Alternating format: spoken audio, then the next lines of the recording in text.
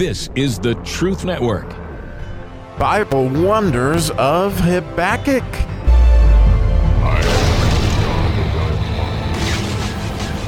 How fun. Today we get to dig into one of the great verses in all of Scripture. It's Habakkuk chapter 3, verse 2, which is the bet verse, which is probably familiar to many.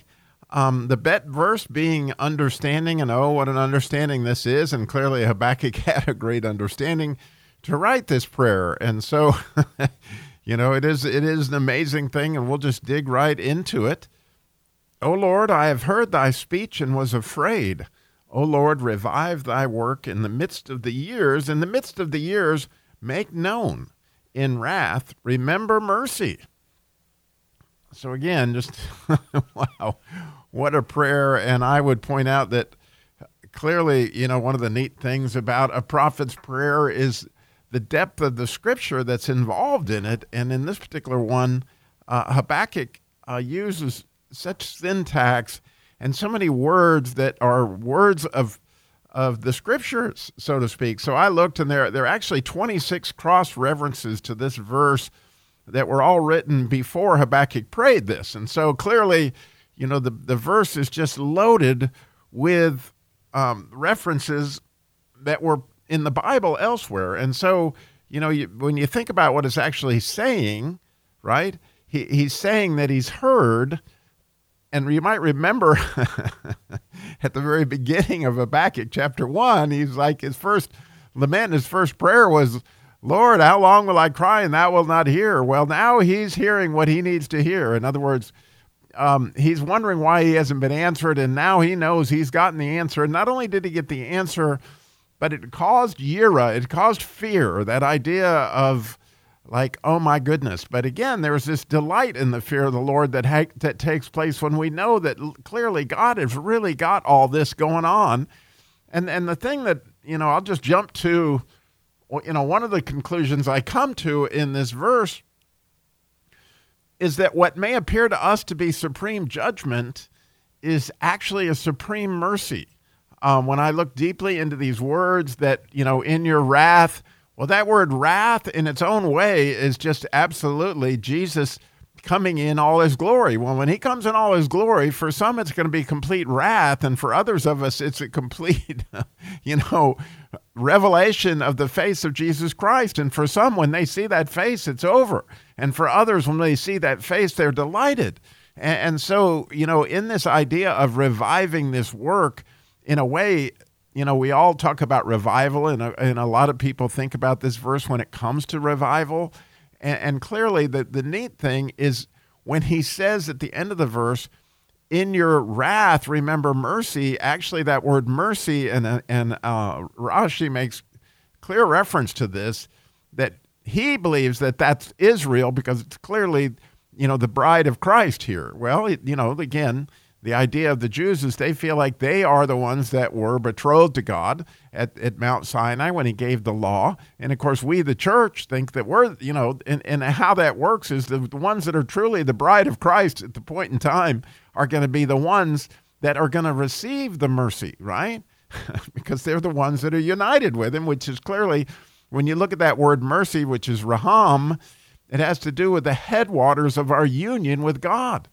All right, and that word mercy is everything to do with the marriage that's going to take place. The marriage supper of the Lamb is going to be horrible for those people that are essentially the meal, and it's going to be wonderful for those of us who are enjoying it. And so, that's all part of what happens in that wrath, remember mercy, and Habakkuk uses that in this syntax.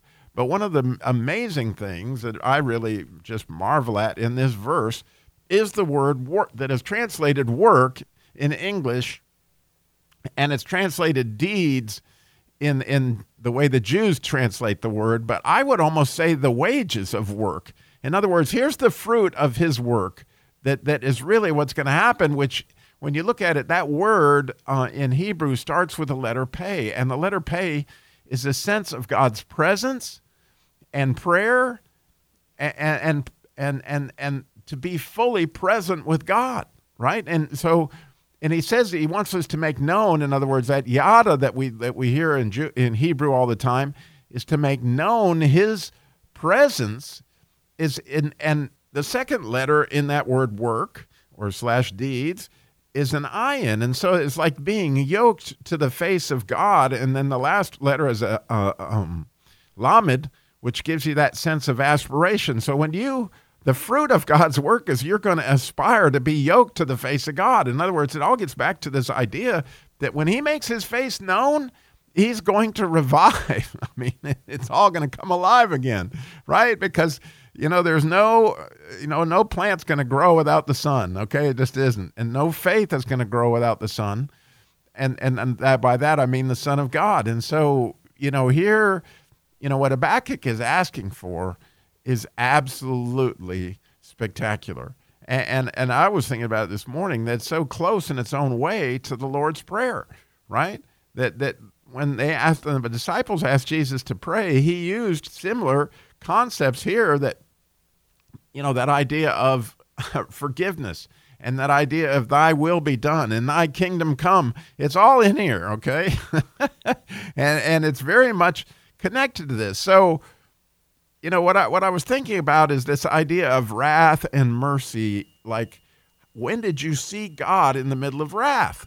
Well, clearly what I think we can see happen in Habakkuk's time, or shortly after Habakkuk's time in the book of Daniel, which is what this prophecy is about, that Shadrach, Meshach, and Abednego couldn't have been in more trouble than to be in the fiery furnace. But when they were in the fiery furnace, what did they get to see?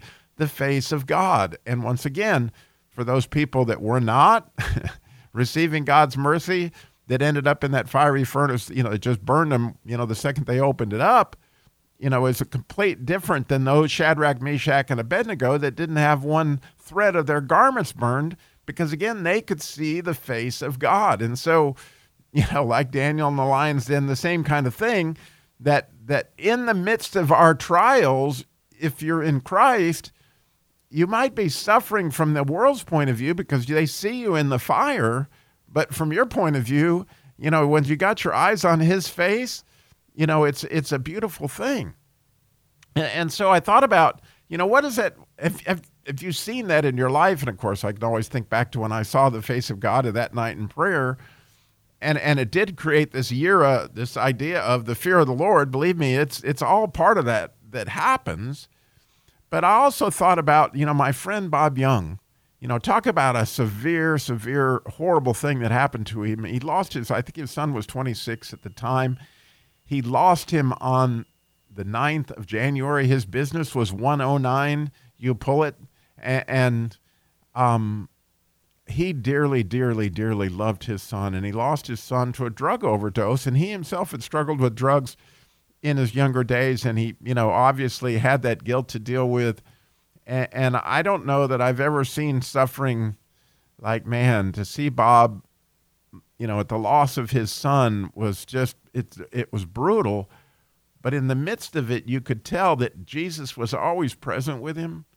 And so I think for an extent, for a lot of us, we were looking at Bob like Shadrach, Meshach, and Abednego. There he was in the fire of fires and flames of flames, yet he was standing for God in so many different ways.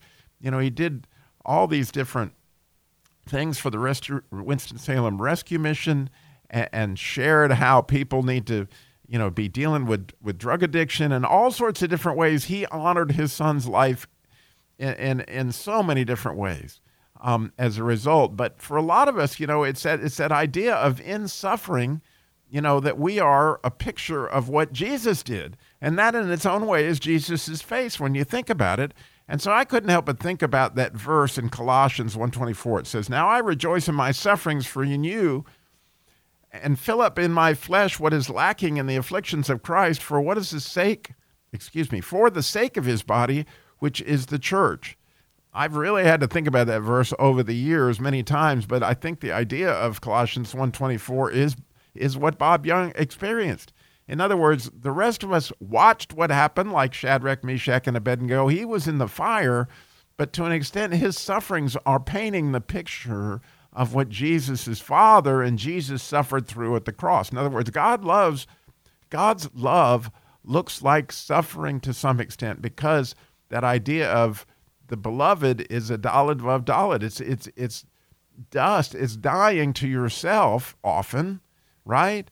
And that picture of dying that allows new life, right? And so, really, really cool verse. And I am going to meditate a lot. I'm so excited to continue on in this, but you got to admit, man, this is a bet verse. This verse has so much understanding in it of what's going on in the world. And here Habakkuk got his understanding. He got his answer, right? And he acknowledges that he got his answer to see, that here he just begins the whole verse with, I have heard what you have said. Thanks again for listening. I hope you hear what God has to say with you in your suffering. God bless.